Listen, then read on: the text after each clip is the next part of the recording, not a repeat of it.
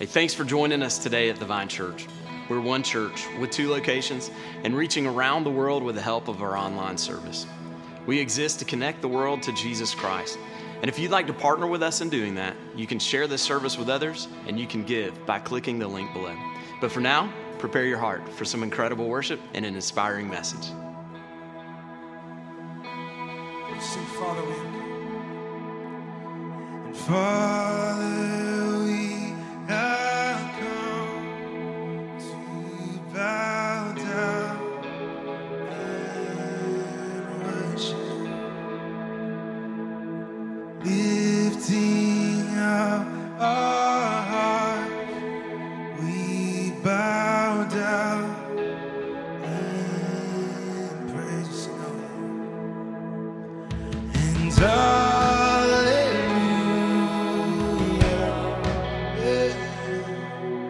the lover of my soul, and hallelujah, with all of heaven we are singing.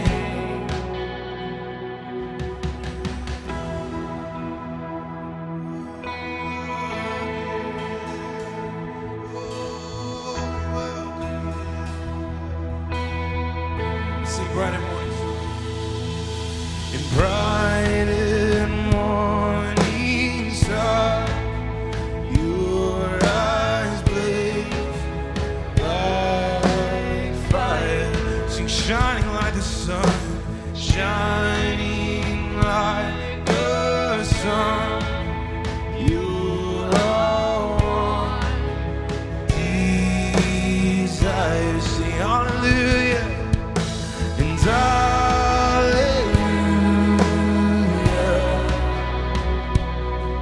you're the lover of our soul. Sing hallelujah, hallelujah.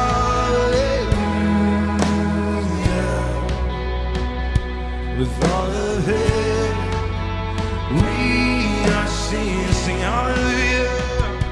Oh, and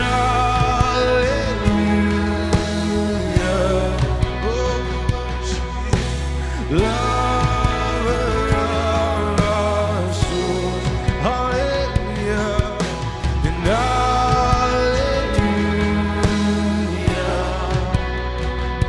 With all of it, we are singing, sing all of it. With all of it, we are singing. One last time with all of heaven. With all of it, we are seeing. Oh, we love God. Oh, and all of it. Let's sing all the angels cry out. And all the angels cry out. Holy is the Lord. And all the earth replies. Holy are you. Sing all the angels. All the angels cry out. Holy is the Lord God. All the earth replies. Holy are you. Sing hallelujah. Hallelujah. Hallelujah.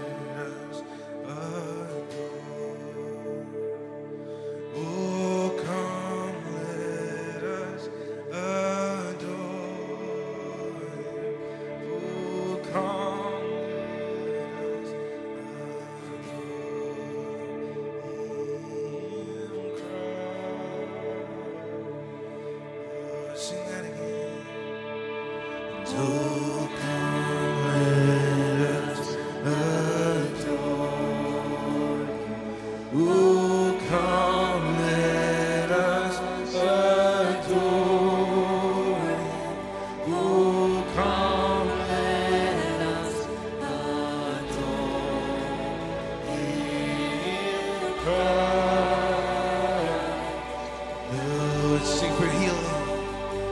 For He alone is worthy.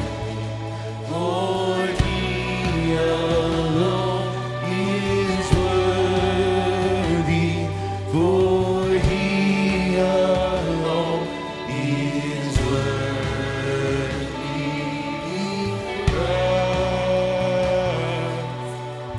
Lord, sing, oh come, and oh come, let us adore Him.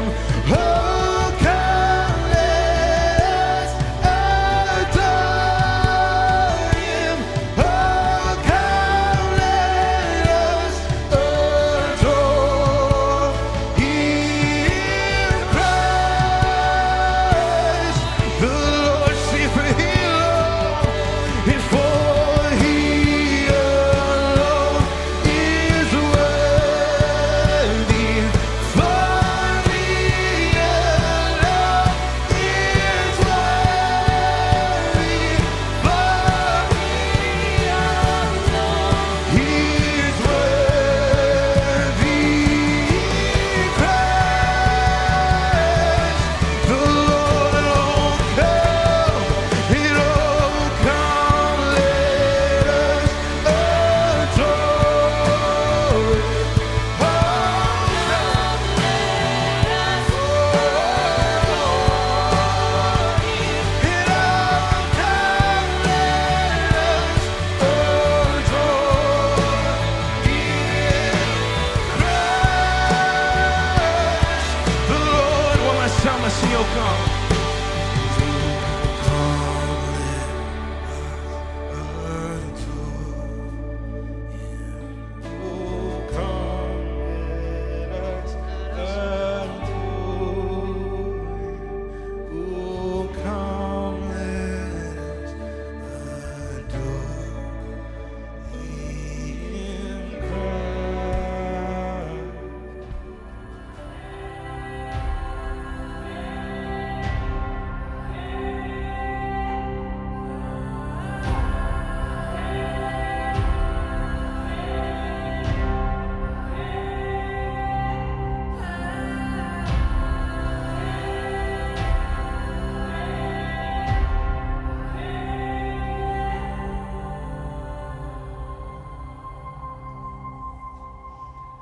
Well, how are you, church?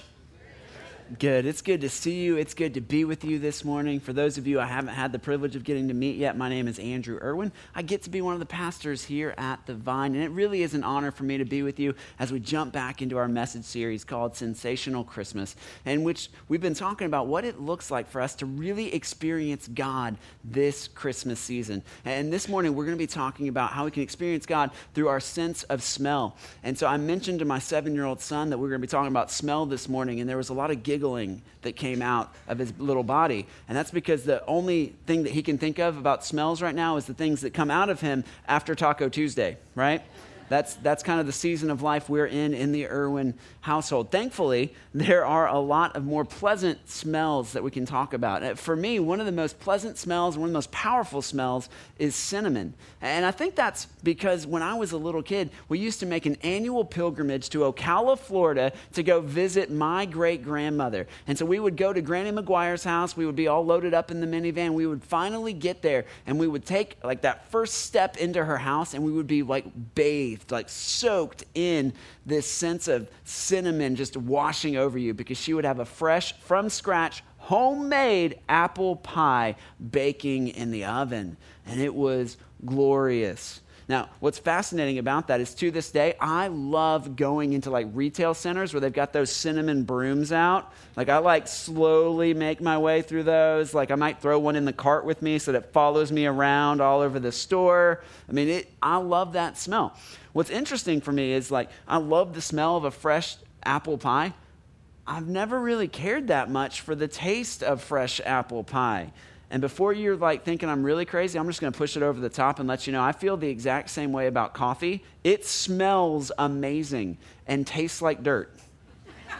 I love the smell. It's amazing, but tastes terrible. For those of you I just lost, I apologize. You can direct all of your emails to Gus at connecttothevine.org. He will be fielding all of the coffee complaints that you have. Now, what's interesting is that studies indicate that there is just something like powerful about our sense of smell and our ability to experience things. And like scientifically speaking, there's this part of our bodies called the olfactory bulb that's kind of like our body's way of really experiencing things in heightened ways. In fact, there's like a highway between our olfactory bulb and the parts of our brain that correlate with memory and experience as well as emotion. And the way that scientists have discovered this is fascinating. When they kind of hook people up to a brain scan so they can monitor the brain's activities, what they'll do is they'll bombard them with different sensations. And this is fascinating. So like you've got somebody hooked up to a brain scan, and all of a sudden if you start like having flashing lights come at them,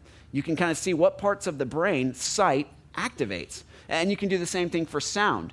And the parts of the brain that light up the most when you introduce smells to someone is the parts of their brain associated with memory, experience, and emotion.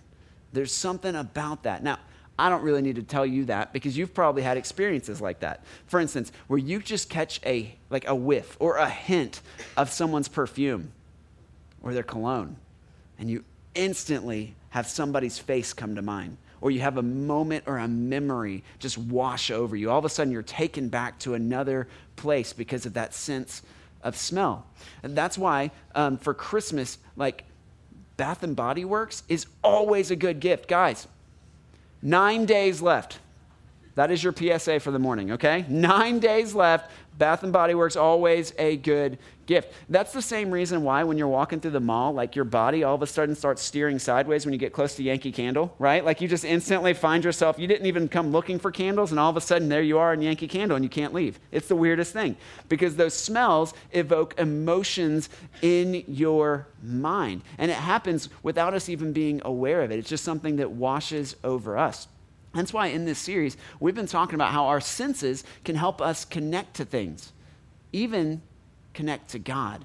And so this morning, I really want to just dig into why smell is such a powerful thing. And to help kind of illustrate this, we wanted to fill this room with some different scents this morning. Now, we had a lot of conversations about what scent would be the most powerful. I was in the Christmas tree scent. Like I wanted pine all throughout the room. That was the camp that I found myself in. Like I was going to go get some of those like car air fresheners that hang from people's windows and just put them in every seat. I thought that would really be especially meaningful for those of you who don't have a real Christmas tree to like really get in the Christmas spirit. We also talked about, like the smell of some freshly baked chocolate chip cookies. Right? How good would that have been wafting through the air? Or for me, like the smell that really gets me every time is like fresh homemade cinnamon roll smell, right? Like when you wake up and you smell cinnamon rolls baking in your house, all those of you on keto are like, say what? Right? Okay, how about this? Keto friendly. When you have bacon frying in the pan, yeah, and you smell it, right? Isn't there just something like visceral, tangible about that smell that really helps us to have an incredible, incredible experience? Now, we thought about going with all of these different scents, all of these different aromas, but ultimately we didn't go with one that might connect with your Christmas experiences, but we went with one that would help connect you to the Christmas story. The very first Christmas. That's why when you came in, I hope that you got just a hint, a light tasting or a light smelling of frankincense. And I say light because we went just very faint because we didn't want to overwhelm anybody. Also, frankincense is expensive, okay? And we are on a budget, okay, people? So we couldn't go too crazy. We just wanted you to get a sense of how good that smell is. And to be honest with you, the expense of frankincense is part of the reason why we marvel at the fact that it was a gift given to Jesus at his baby shower. Don't believe me? Let's check out Matthew chapter 2 together this morning. So if you got your Bibles or Bible app, go ahead and open with me to Matthew chapter 2. We're going to be looking specifically at verses 9 through 11. And as you're flipping there, I just want to give you a little context on Matthew. When we say we're going to be reading from Matthew, it's not the gospel of Matthew. It's not about Matthew's life. It's actually the gospel of Jesus Christ according to Matthew. And so it's the story of the life, death, and resurrection of Jesus as told by Matthew. And some of you might be going, well, who's Matthew? Matthew's a fascinating character because he actually was a Jewish tax collector who was hated by Jews. Why? Because he was actually overtaxing them to the point where he was essentially stealing from them. And so his own people hated him. And yet this Jewish rabbi named Jesus didn't hate him, loved him, and invited him to come and follow him. So Matthew was one of the very first Jesus followers, and he wrote down this account of the life, death, and resurrection of Jesus, and he tells us all about Jesus' life. He even tells us stories about the time before Matthew had even encountered Jesus. And so he tells us the story of shortly after Jesus' birth, Jesus has an experience with these people called Magi. Now, Magi were believed to be wise men who came from the east, likely from Asia. And the reason they were so wise is because they studied a wide variety of things. Among the things they studied would have been astronomy and prophecy.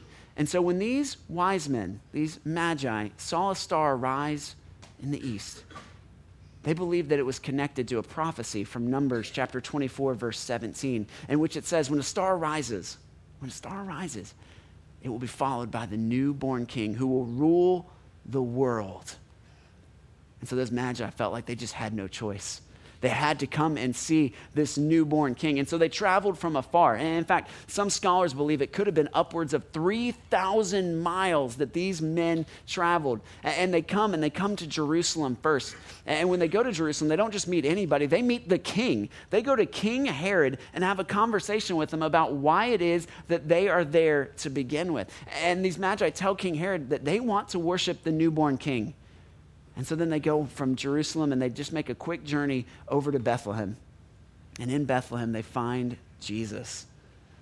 And it says they bow down and worship him and give him gifts.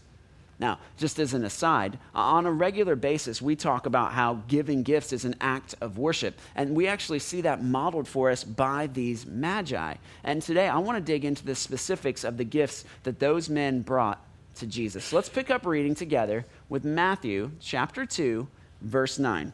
This is what it says. After listening to the king, they went on their way.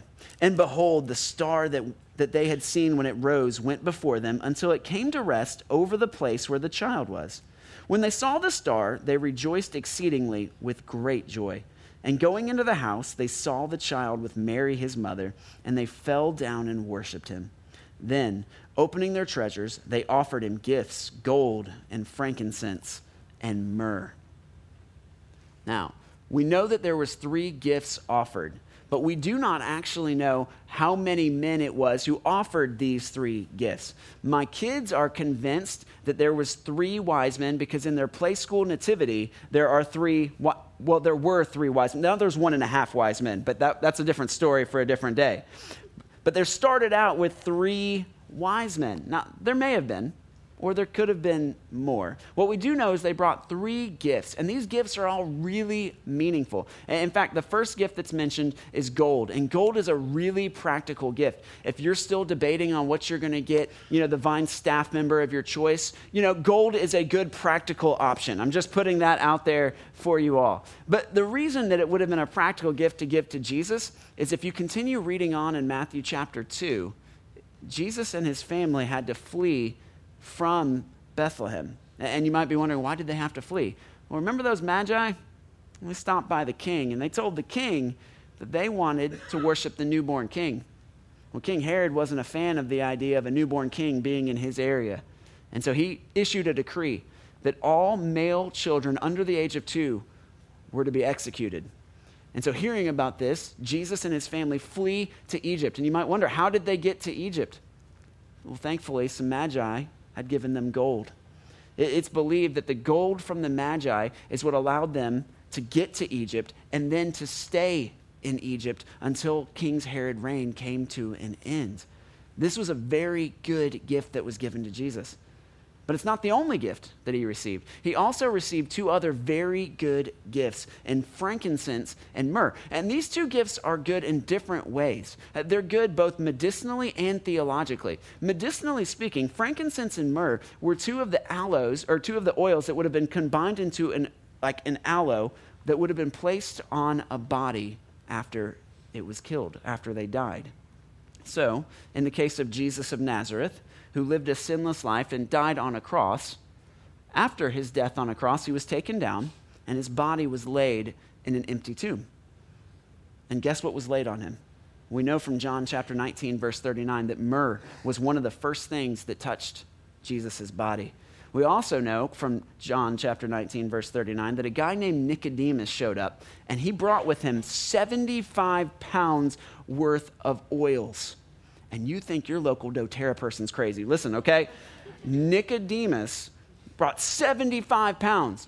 And certainly among those would have been frankincense. Frankincense and myrrh would have been placed on Jesus' body just after he died. And if the name Nicodemus kind of perked up your ears, that's probably because you're familiar with him. Because Jesus has this really interesting conversation with him in John chapter 3. And in that conversation, Nicodemus becomes the first human being to ever hear these words. For God so loved the world that he gave his one and only Son, that whoever believes in him shall not perish but have eternal life. And Nicodemus was amongst the first people to see what it looked like for God to give his one and only Son. And his response was to cover him with the gifts of frankincense and myrrh. Now, these gifts of frankincense and myrrh, they obviously foreshadow not just the life of Jesus that would have been a pleasing offering to God, a scent offering, an aroma offering, but also the death that Jesus was to die. And that's why we need to pay attention closely, not just to the medicinal uses of oils like frankincense and myrrh. We need to pay close attention to the theological ramifications of that. See, frankincense and myrrh weren't just used medicinally. They were also used in worship. If you read throughout the Old Testament, and for those of you who have taken the journey where you've read all the way through, you've seen a lot of you've seen a lot of verbiage about what it means to offer a sacrifice. And among those sacrifices that would have been offered in the temple were incense offerings, pleasing to God. Well, in those incense offerings would have been frankincense and myrrh. And do you know what those symbolized for the people of God? They symbolized the presence of God. You see, those offerings were lifted up in the temple, which was believed to be the holiest place on earth. Why? Because the presence of God was there. Frankincense and myrrh ushered in the presence of God. And stay with me. This is where it gets real good. In the Old Testament, what we see is frankincense and myrrh are indicators that God is near. Well, these magi, traveling potentially thousands of miles, show up not in the holy place. In fact, they might have walked just by the holy place in Jerusalem. They were in the proximity of the temple and did not take their gifts of frankincense and myrrh to the temple to be burned. They instead took them to a baby boy born in a barn. And they offered him to Jesus as an outward sign that you no longer had to be holy and pure in order to be in the presence of God. Anybody and everybody could get into the presence of God. Think about this. These magi were not only foreigners from a foreign land, they weren't even Jewish. These are people outside of the faith who are some of the very first people to worship the newborn king. You know why? Because God wanted to make it abundantly clear to anybody who would listen that everybody can come to him. That everybody has a place in his kingdom. That everybody is welcome to come and experience God. See, that's what makes Christmas so sensational. It's the idea that all of us have access to God in the flesh. This is a beautiful thing, and it's got huge ramifications, not just in this story, but throughout the New Testament journey. Think about a guy like Paul. If you're unfamiliar with church, Paul was this amazing guy who ended up writing the majority of the New Testament. What we have in the New Testament are these letters that he wrote, and he was writing back to churches that he helped start. And you might be going, wow, he sounds like he must have been this rock star pastor. I bet he had his own YouTube channel, probably had a mega church, skinny jeans, V-neck, the whole deal, right? Listen. Paul didn't grow up as a pastor. He didn't grow up as a pastor's son. Nope. Paul grew up as a devout Jew who believed that this church, this idea of this church was actually polluting the Jewish faith and needed to be eliminated. And so he dedicated himself to the removal of the church. He persecuted Christians. And so you might wonder, how does a guy go from persecuting Christians to planting churches? How does a guy go from murdering Christians to becoming a Christian martyr himself? They encounter the risen, resurrected Jesus. And that's exactly what happened to Paul. And you know why Paul was able to encounter the resurrected Jesus? Because everybody, even those who are seemingly filled with hate and bigotry, even those who are clearly on the wrong track, who are clearly living outside of God's plan for their life, have access to Jesus. Our actions cannot disqualify us from the presence of God. All of us can come into God's presence. And that's what this moment in time in Matthew chapter 2 is signifying for us. That everybody, even Paul, who was a guy who murdered Christians, could come into the presence of God. And here's what I love about Paul. Paul went on to write in numerous locations of his writing that he was striving to live his life as an aroma of Christ.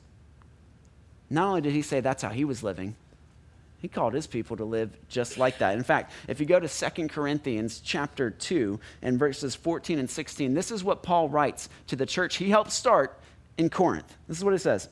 But thanks be to God, who in Christ always leads us in triumphal procession, and through us spreads the fragrance of the knowledge of him everywhere. For we are the aroma of Christ to God among those who are being saved and among those who are perishing. To one, a fragrance from death to death, to the other, a fragrance from life to life, who is sufficient for these things. Here's what Paul is saying. He's saying if you're a follower of Jesus, if you've had a moment where you committed your life to Jesus, where you said, hey, Jesus is the forgiver of my sins, and Jesus is the leader of my life, then your responsibility is to smell like Christ. Now, that might come as like a new thing for you all, because you've probably had pastors in your life who stood before you and said, hey, you know what? You're a follower of Jesus. You need to look like Christ to those around you. Like, they need to be able to look at your life and see Jesus in you. You've probably heard people say, you know what? You need to be the voice of Christ in our world, standing up for those who don't have a voice for themselves. You need to say the things that Jesus is calling you to say. Listen, those pastors who said those things are right. You do need to look like Jesus. And you do need to sound like Jesus. But you probably never heard this before. You need to smell like Jesus. You need to have the aroma of Christ in your life. Now, some of you might be going, whoa, I don't even know where to begin having the aroma of Christ in my life. You might be thinking, I smell like a lot of things, but not like Jesus.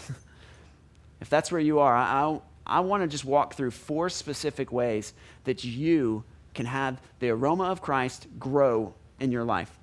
All right? 4 specific ways. Here's the first. It's worship and prayer. Never heard a pastor say that before, have you? That's brand new. You should worship and pray. No, the reason we specifically encourage you to worship and pray is because when you worship and pray, you know what happens? You're drawn into the presence of Jesus. And when you're in close proximity to the presence of Jesus, you begin to smell like Jesus. And we're promised that prayer and worship lead us into his presence. Now, some of you might hear that and go, okay, all right, I get it. So I'm supposed to be coming to church on Sunday mornings more. Well, yeah, I hope so. I hope that you want to come and be a part of this move of God that's happening here in the life of our church. I hope so. But if you think that by coming on Sunday mornings alone that you're going to begin to smell like Jesus, you are sadly mistaken. Because worship and prayer are not limited to just corporate worship and corporate prayer. If the only praise you lift up to God happens on Sunday morning, and the only prayers you offer to God happen on Sunday morning, then you are not going to smell like Christ. This is where this matters. You've got to recognize that, yes, you should be lifting up corporate prayers, and you should be a part of corporate praise and worship.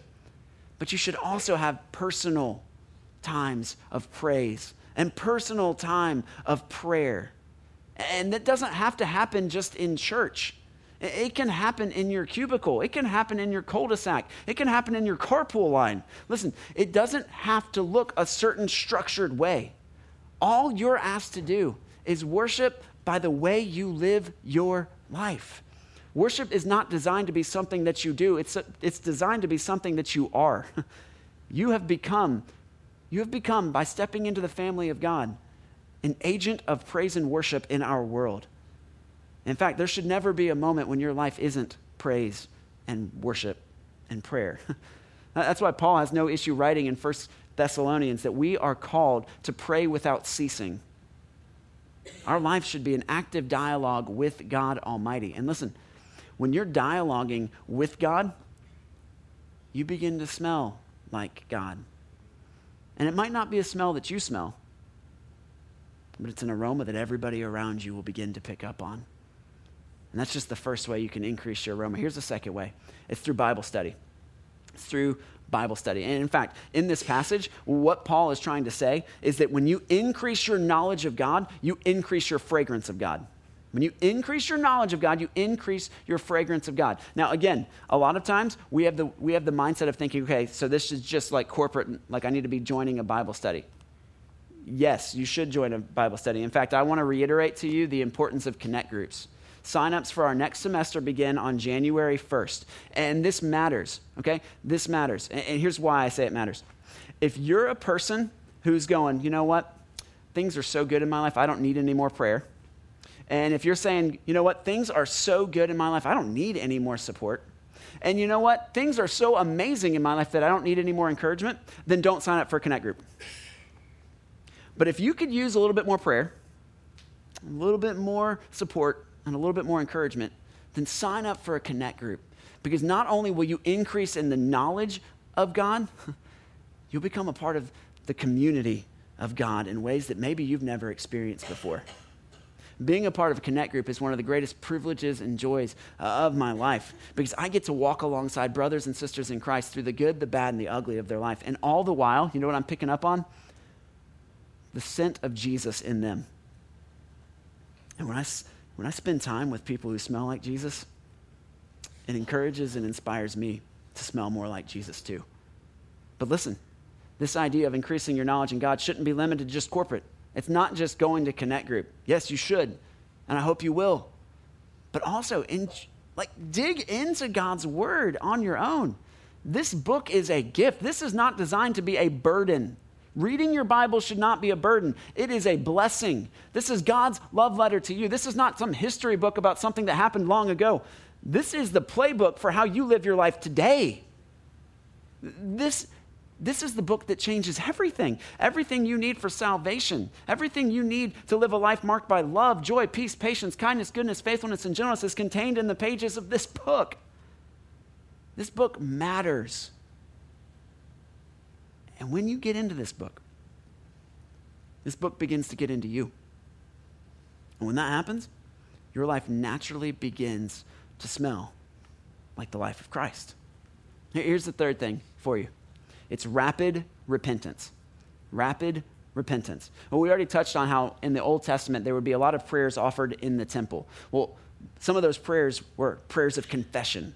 When the church or the priest or an individual had sinned against God and become aware of that sin, they would come and they would offer prayers of confession and repentance. Confession, again, is simply telling God what God already knows so that he can tell us what we don't already know, mainly that we are forgiven and set free.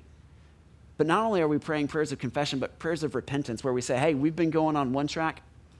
It's time for us to go on another. Well, people would pray those in the temple. And when they would pray, the incense would burn and the smoke would visually look like the prayers being ascending to heaven. Listen, if you want to show the world, if you want to represent Jesus to the world in a real, intangible way, then don't just pay attention to the times when you get it right. Pay attention to the times when you get it wrong and go ahead and make it right. We live in a world today, in our Instagram culture, where we always want to put our best selves forward, where we only want to show people the best of us, where we're super guarded with our mistakes, our failures, and our flaws. No offense, but if you really want to reach somebody for the cause of Christ, don't lead with what you're great at.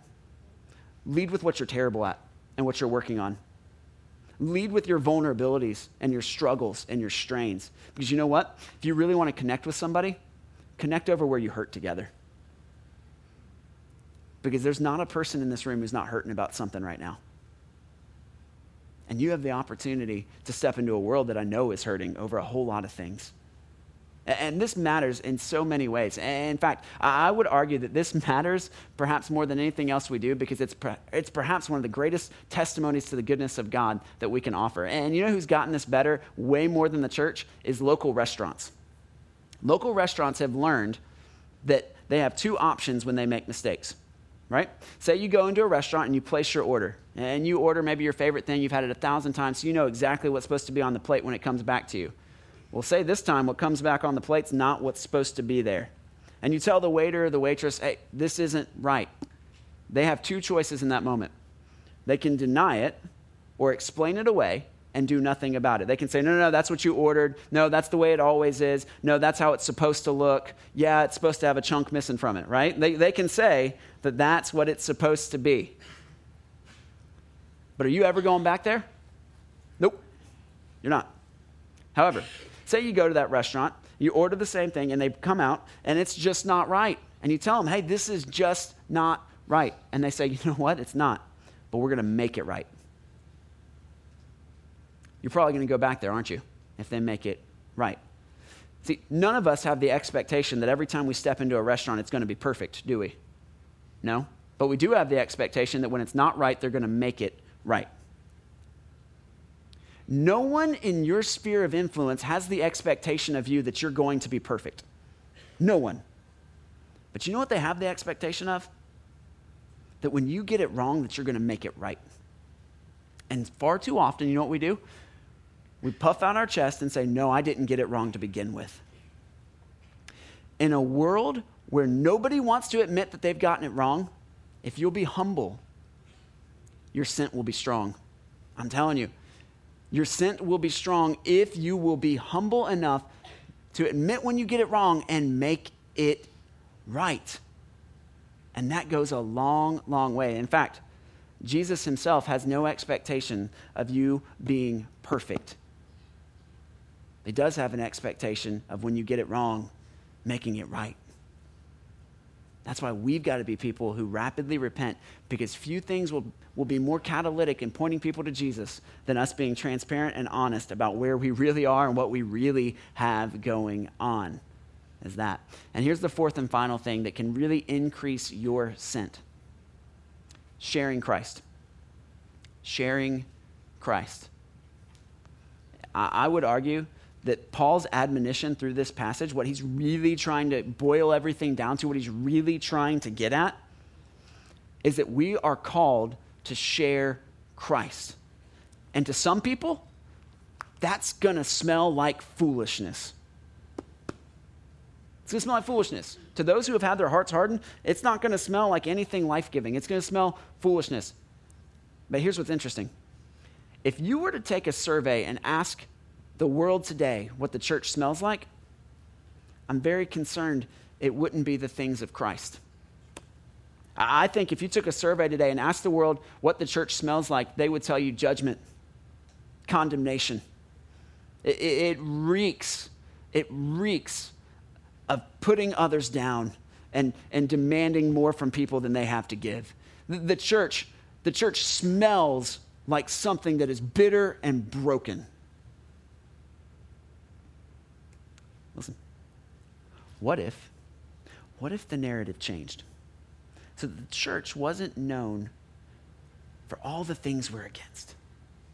What if the church was known for all the things we're for? What if when people smelled the church, it smelled of love, of grace, of mercy, of forgiveness, of joy, of peace? What if those were the things that people smelled when they smelled the church? And do you know how we share that scent? By sharing Christ. Because yes, when we share Jesus, some people are going to smell it and go, oh, that smells of foolishness. But some people are going to smell it and go, that is the greatest smell I've ever been in contact with. That's the sweetest aroma that I ever have encountered in my entire life. It's sweeter than the smell of bacon frying in a pan. It's sweeter than a cinnamon roll coming out of the oven. That is the greatest smell of all because it's the smell of life, true life, abundant life. That's the smell that the church should smell like. That's the smell that we are all striving after. And that's the smell of us inviting other people to encounter and experience Jesus and his grace, his mercy, and his love. That's why when people ask me, hey, why does the Vine do Christmas Eve tickets? You know what I tell them? Because we want to make it as easy as we possibly can for our people to invite other people. We want to make it as easy as we can. And handing somebody a ticket you got for them and saying, hey, I'd love for you to join me, is about as easy as it gets. We would love for you to invite somebody with you. Because maybe, just maybe, they'll come on Christmas Eve and they'll smell the aroma of Jesus for the very first time. A couple years ago, I had the opportunity to stand at the door before a Christmas Eve service. And I love standing at the door because when people are fired up on Christmas Eve, right? I mean, people are excited to be there. I mean, sometimes on Sunday mornings, people drag their way in. They're like, they're still like struggling a little bit. They're like, they can't say anything other than coffee, right? You know what I'm saying? Like they can't get all the way in. But on Christmas Eve, people are fired up. And I had this one young man, he came up to me, he like bounded up to me. He was like, Pastor Andrew, man, I'm excited. And I was like, what are you excited about? And he was like, and he started like listing off all the things he was excited about. I'm excited about dinner tonight and breakfast in the morning. I'm excited about all the gifts I'm going to get. I'm going to get this and this and this, and it's going to be amazing. And he was so excited. And I was like, dude, that's awesome. Well, he came in and we went through the service. And at one point in the service, the Holy Spirit spoke to him. And in that service, he surrendered his life to Jesus for the very first time. And I had the privilege of praying with him after the service. And we got done praying, and he looked at me, and he had tears in his eyes. And he said, I don't ever need another Christmas present. Because the thing that he was excited about most wasn't all the stuff that was coming after the service. It was what had just happened to him. Receiving the greatest gift of all time. The aroma of Jesus was fresh in his nostrils. He was aware of the goodness and mercy and grace of God. And you can be a part of other people experiencing that exact same thing. Now, what I love about Paul's teaching is he recognizes that for some of us, the easiest way for us to share Jesus is to show Jesus. And he actually writes to this when he's writing to another church, a church in Ephesus. This is what he writes in Ephesians chapter 5, verse 2. He says, and walk in love as Christ loved us and gave himself up for us, a fragrant offering and sacrifice to God. Listen, when you walk in love, you spread the fragrance of Christ. When you walk in love, when you're sharing and showing Jesus, you spread the fragrance of God. And when you do that, people will experience Jesus through you in ways you never imagined possible. And lives will be changed, not just in our community, but all around the world. One of the things I love that our Kids Who Children's Ministry does is they collect boxes for Operation Christmas Child. We already celebrated today that we had 180 boxes brought in. And that might not seem like a big deal to you. But for someone who's never smelled Jesus before, maybe, just maybe, it could be a big deal. And I was going to tell you a story this morning about a young man named Kwale, but I thought maybe, just maybe, we'd let him tell his story himself. Check out this video.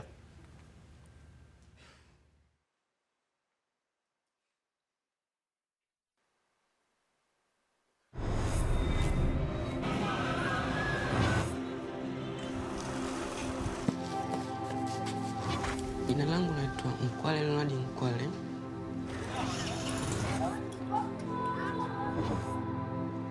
Wazazi wangu walikuwa na pesa mpaka ikapelekea ana hela kununulia mimi viatu.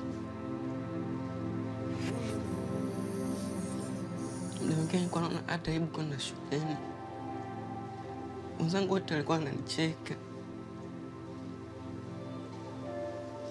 kwa sababu nilikuwa sina viatu. Nilikuwa nikienda shuleni walimu wananipiga. Muda mwingine ananiambia nirudi nyumbani. Mpaka nikawa naona aibu kwenda shuleni. Basi ile hali iliniumiza sana ndani ya moyo wangu.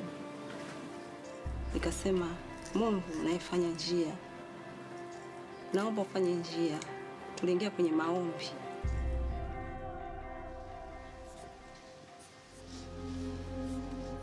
Mungu akawa anazidi kumtia moyo kwamba tuendelee kuomba, Mungu atatenda. Toka pisi kwenda Kanani, hapo ndo tukashbalia shia. Urika wasika wasia. Asante Mungu.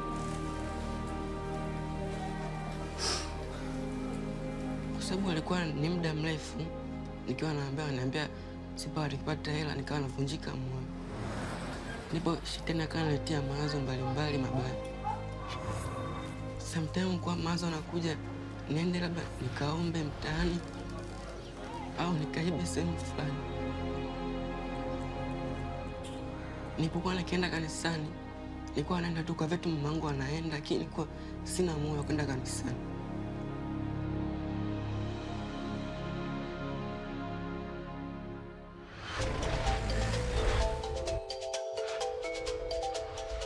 Lakini siku moja nilipoenda kanisani, nikakuta kuna zoezi la kugawa maboksi ya zawadi.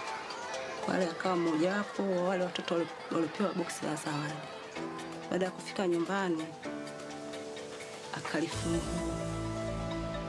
Sikuamini kilichokuwa ndani ya boksi. Wala akatoa viatu. Havikumbana wala havikumpwaya. Ni size kabisa. Nilipofungua ile boksi la zawadi, nilipata furaha sana. Nikakumbuka kwa mamangu alikuwa ananiambia nisikate tamaa, nivute subira, Mungu atanisaidia. Na kupitia kupata vile viatu, nikaweza kupata moyo wa kwenda kanisani. Kwa moyo wangu kwa Mungu sasa hivi, kama nikiwa nipo nyumbani sina kazi, kwa hiyo nikaa na imani kwamba na mimi japokuwa nilitenda dhambi, ninaweza kwenda kwa Mungu na kumwomba anisamehe dhambi zangu.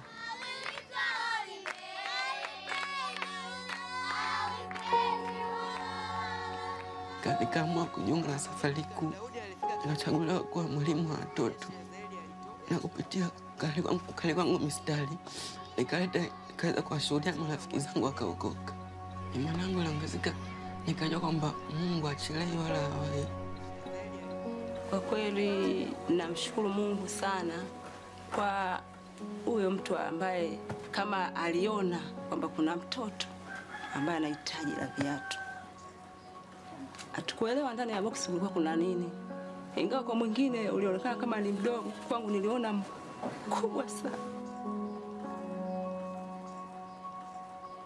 Nikasema hakika Mungu, wewe ndio unayetenda miujiza.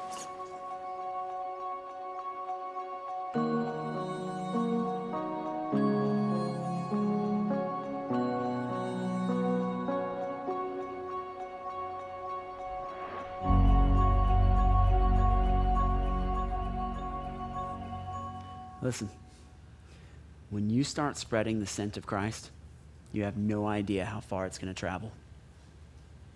So here's my prayer for you, that today you will be a part of a movement to share and spread the aroma, the fragrance, the scent of Jesus everywhere you go and into the lives of everyone you meet.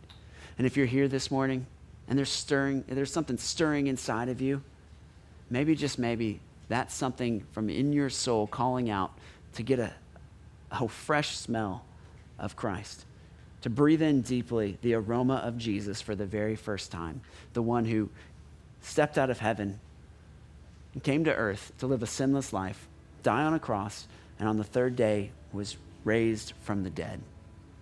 You can place your trust in him and breathe deeply the scent of Christ today by simply calling out to him. And you can do that right now.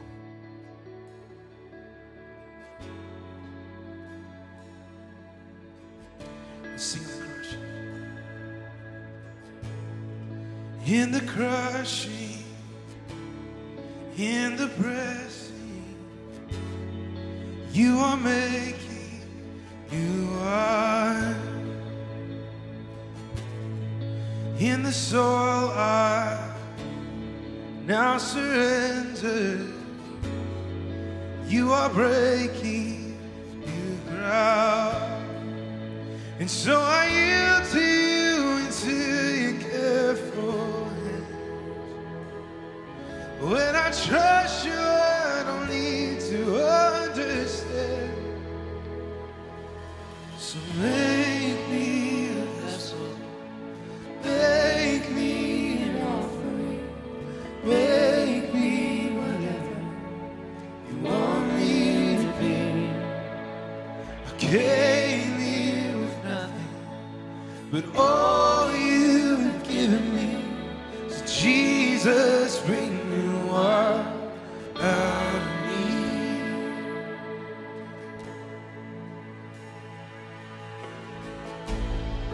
In the crushing, in the pressing, you are making new wine. Sing the soil. In the soil I now surrender. You are breaking new ground. See, you are breaking. You are breaking new ground. So make me a vessel. Make me an offering. Make me whatever you want me to be. I came here with nothing, but all you have given me. So Jesus, bring new wine out of me. Oh Jesus, bring new wine out of me. Sing that one more time, Jesus. Oh Jesus, bring new wine out of me. 'Cause where there is new wine, there is new power, and there is the freedom, and the kingdom is here. I'll lay down my old flame to carry your new fire today. Let's see where there is new wine, and where there is new wine, there is new power, and there is the freedom. The kingdom is here. I'll lay down my old flame to carry your new fire today.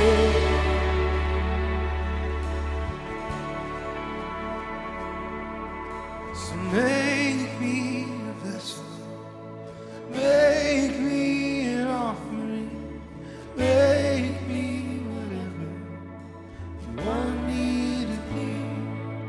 God, I came here with nothing, but all you have given me. So Jesus, bring new wine out of me. Jesus, bring new wine out of me. Oh Jesus, bring new wine out of me. 'Cause where there is new wine, there is new power, there is the freedom, and the kingdom is here. I lay down my old flame to carry your new fire today. Let's sing that together one last time. Where there is new wine,